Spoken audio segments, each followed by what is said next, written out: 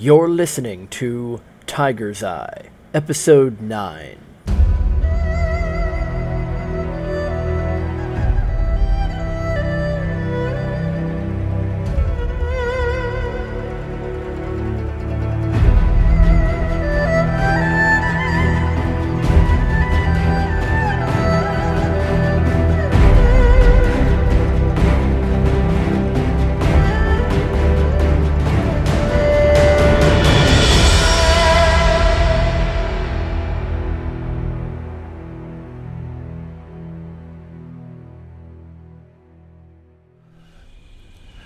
We travel for many days, moving north.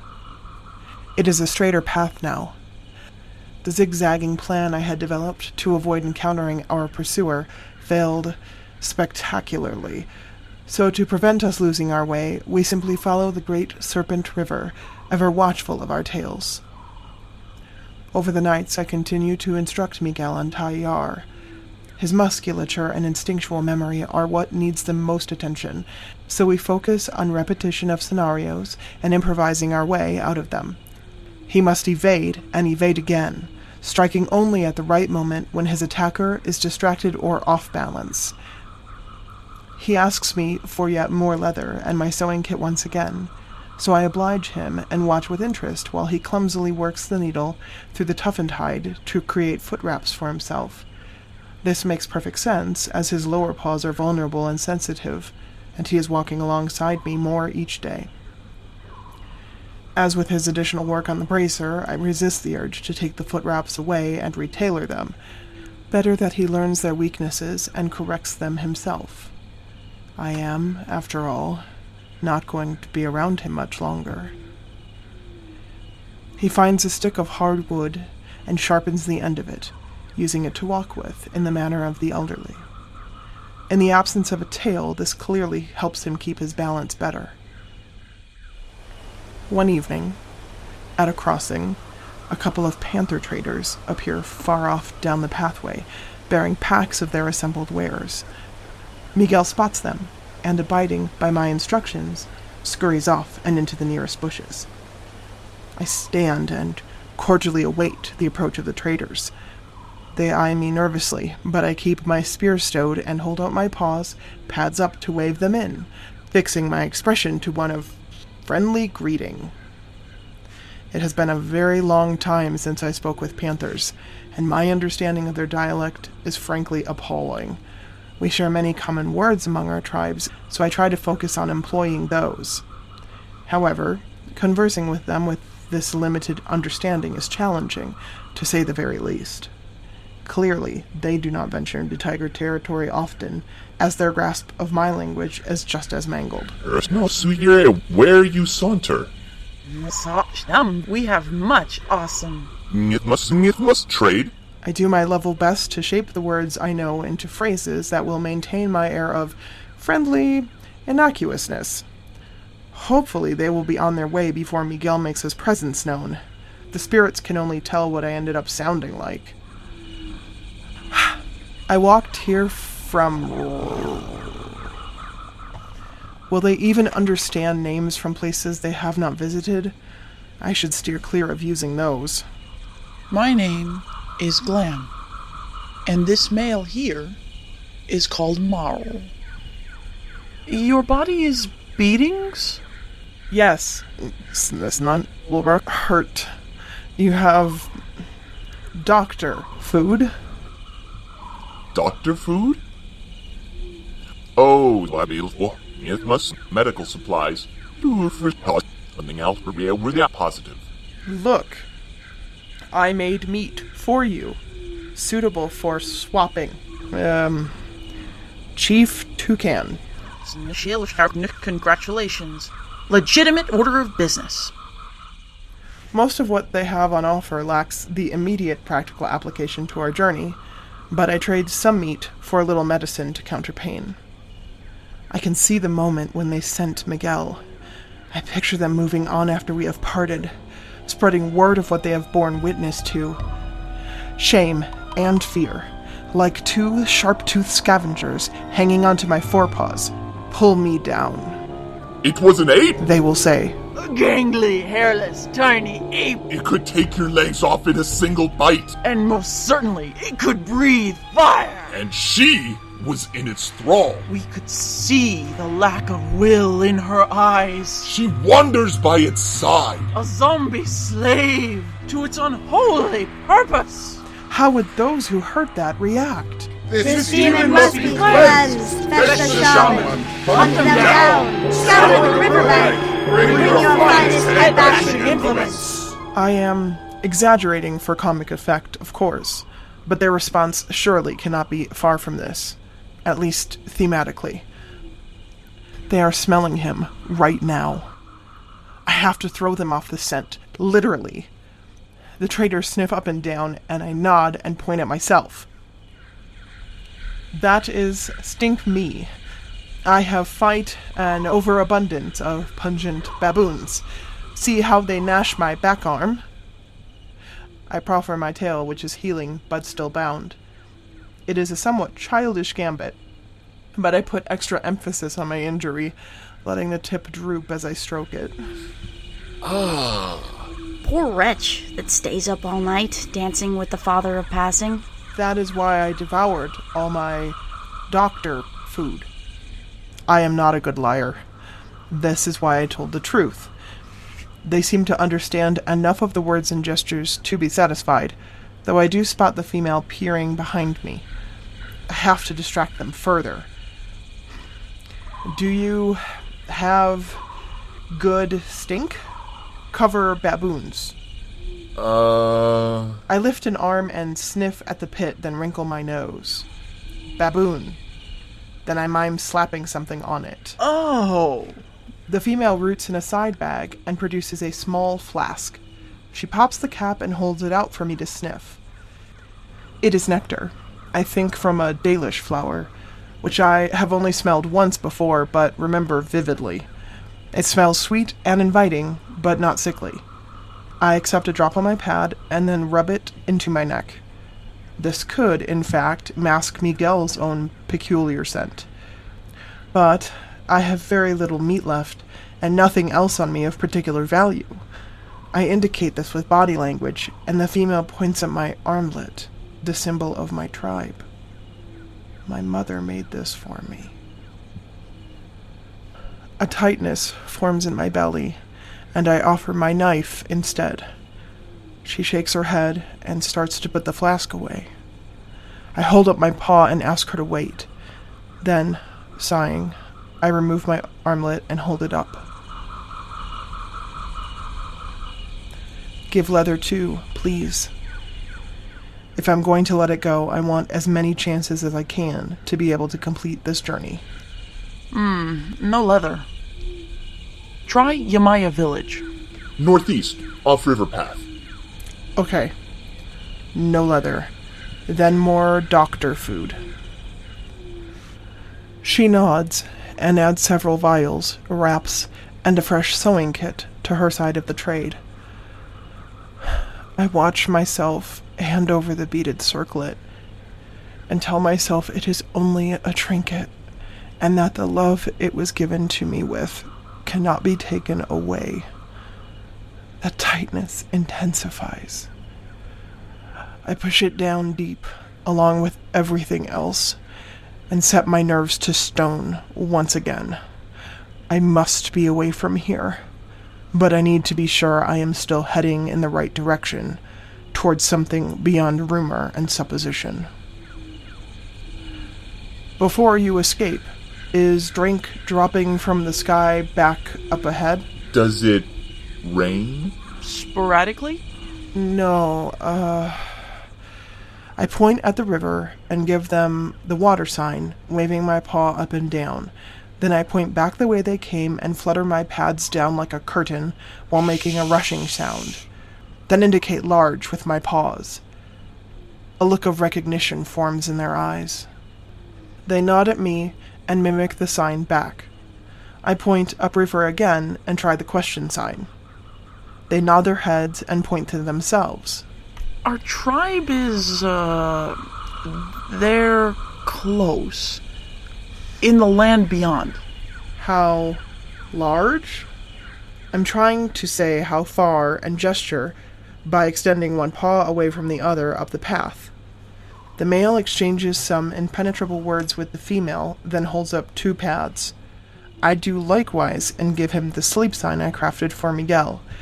I hope this will encapsulate 2 sleeps, 2 todays. They both nod. You saunter with us? We, remember there tomorrow, after more trade. I consider this. I think they mean I should go with them. But if we travel back the way I came first and go visit every nearby village so that these 2 can trade their wares, that's far too much attention to my hidden companion. It would be good to have some guides in this unfamiliar country, but I would also be walking back towards Haka, and in doing so would be endangering them. I shake my head, lay a paw on my chest, sign for walking, then give the thank you sign and a little bow in case that is not clear enough. I say my own words as I do this. Hopefully the message will be clear to them. No, I will continue to walk there alone, but thank you. In response, they make the thank you sign and bow back. They are copycatting me. Thank you, trade. Thank you, trade. Saunter best. Saunter best, Clement Mar. I watch them go until they are almost out of sight. Before this happens, the female makes a theatrical attempt at stretching and scratching, and in doing so glances back at me. I mime the application of medicine to my bitten tail, and again make the thank you gesture. She swiftly turns back to her companion, and they disappear from view. Then Miguel emerges, grumbling from the bush, picking thorns out of his skin with admirable dexterity. I rub a little of the newly replenished salve on his nastier scratches. We need an alternative, especially for if we are caught off guard. I begin construction plans for something I hope will help us both.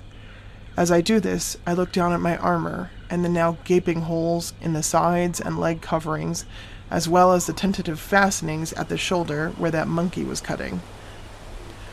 We have 2 days' travel. Haka is still on our tail. I need to repair this in case the worst occurs. We sit in a tall tree, watching a village go about its night. They are panthers. But clearly, this is not the village beyond the waterfall which the traders came from. At present, I have seen the elderly and the young. I can smell leather tanning, which is the scent that brought me here off the river path. I need to see what they are missing that I can supply them with in exchange. During our waiting and observation, the duration of which I continue the construction of this useful item, I expect as the time draws by for the hunters to return. I anticipate seeing a warrior or 2 at least. This does not happen. Their fires are few, and the food appears sparse.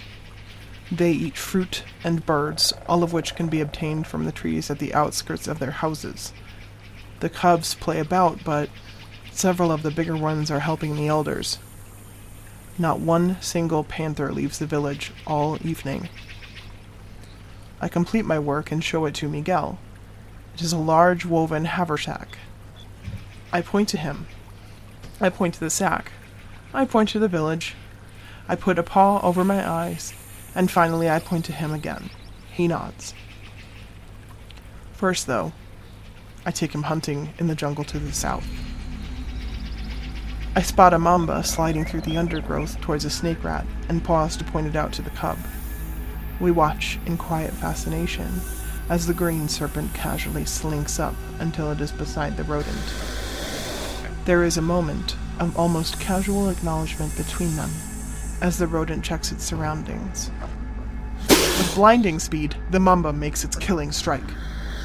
The snake rat springs aside and dances away, circling its enemy. Twice and 3 times, the snake lunges in as they flow gracefully around their arena, matching one another's movements. On the third, as it is pulling away, the rat makes its move, barreling through the air over the strike and, in landing, sinking its fangs into the neck of the serpent. The rat shakes and pounds its opponent upon the ground until it is quite dead. It is then that I make my move, rushing in and roaring to shoo the beast away. Amazingly, the snake rat screams back at me in its awful raucous cry, rearing up and actually challenging an attacker so many times its size. It charges in towards me, open-mouthed and squealing up at my face. I lunge past him, snatch up the carcass of the mamba in one paw, and dive up and away into the understory. From my shoulder, Miguel is trembling with excitement and making that laughter sound again.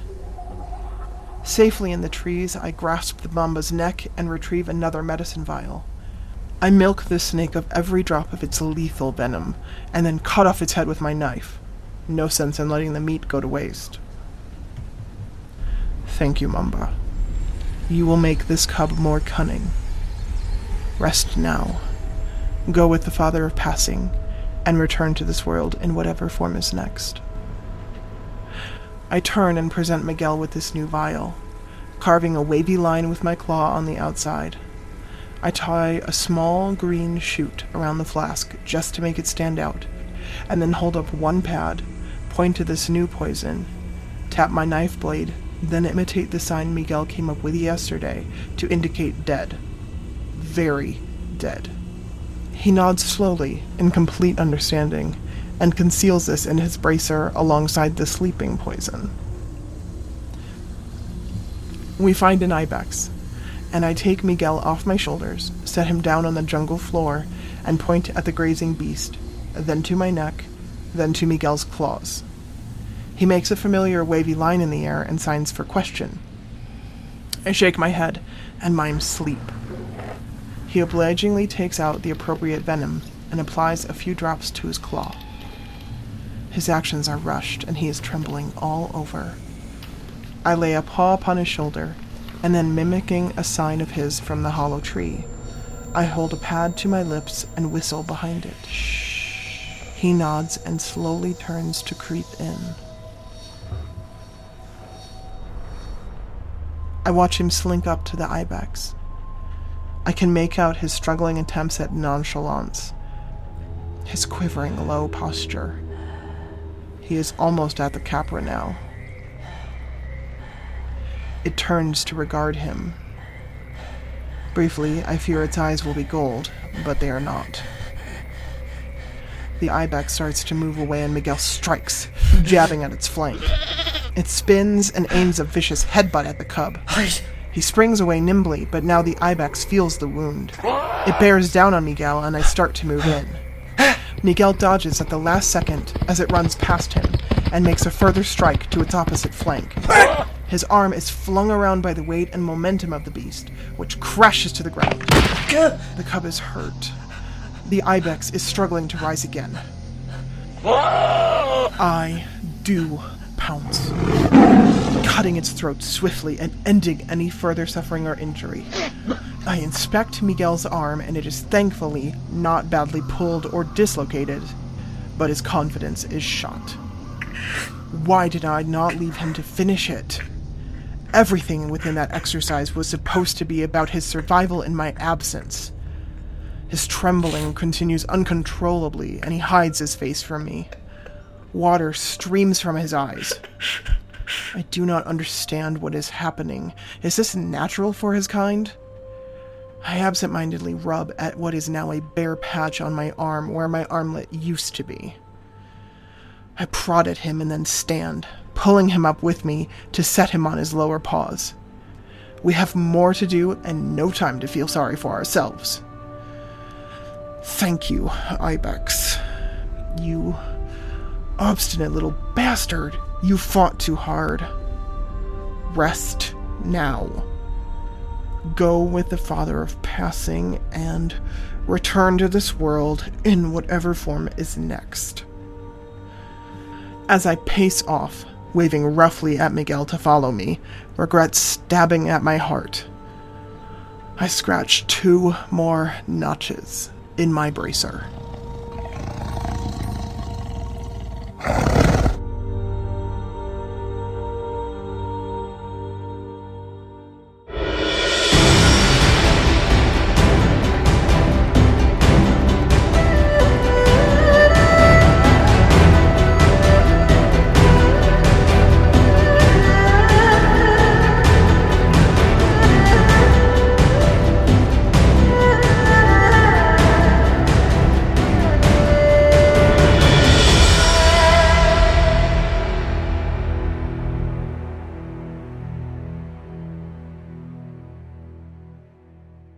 You have been listening to Tiger's Eye. Written, edited, and produced by Alex Shaw with a full cast. Presenter Lauren Grieve. Rao, performed by Maureen Foley. Glam, performed by Loretta Saylor. Mar, performed by Matthew Wardle. And Miguel, performed by Alex Shaw. The main theme is Agent in Shanghai by 1M1 Music, courtesy of Shockwave Sounds. You also heard Gagool, Past the Edge, and Whimsy Groove, performed by Kevin MacLeod of Incompetech.com. Our special sponsors this month were Nick Grugan, Joel Robinson, Russell Osborne, Maureen Foley, Ben Hayes, Stefan Gardenia, Kieran Datchler, Lorraine Chisholm, Livio de la Cruz, Scott Corzine, David Garcia Abril, Erich Travers, and Megan and Ian Hopwood. And to everyone else who has been supporting us on the Patreon, a big thank you. Come to the Digital Drift forums to discuss these shows with the fanbase, or you can post messages directly on the Patreon feed. If you aren't able to support New Century with your dollars, then there are of course other ways you can help it grow, and those are 4 or 5-star iTunes reviews. And if you can make the time to say a few kind words in a review, that all helps the show gain visibility and gets it in the ears of new listeners.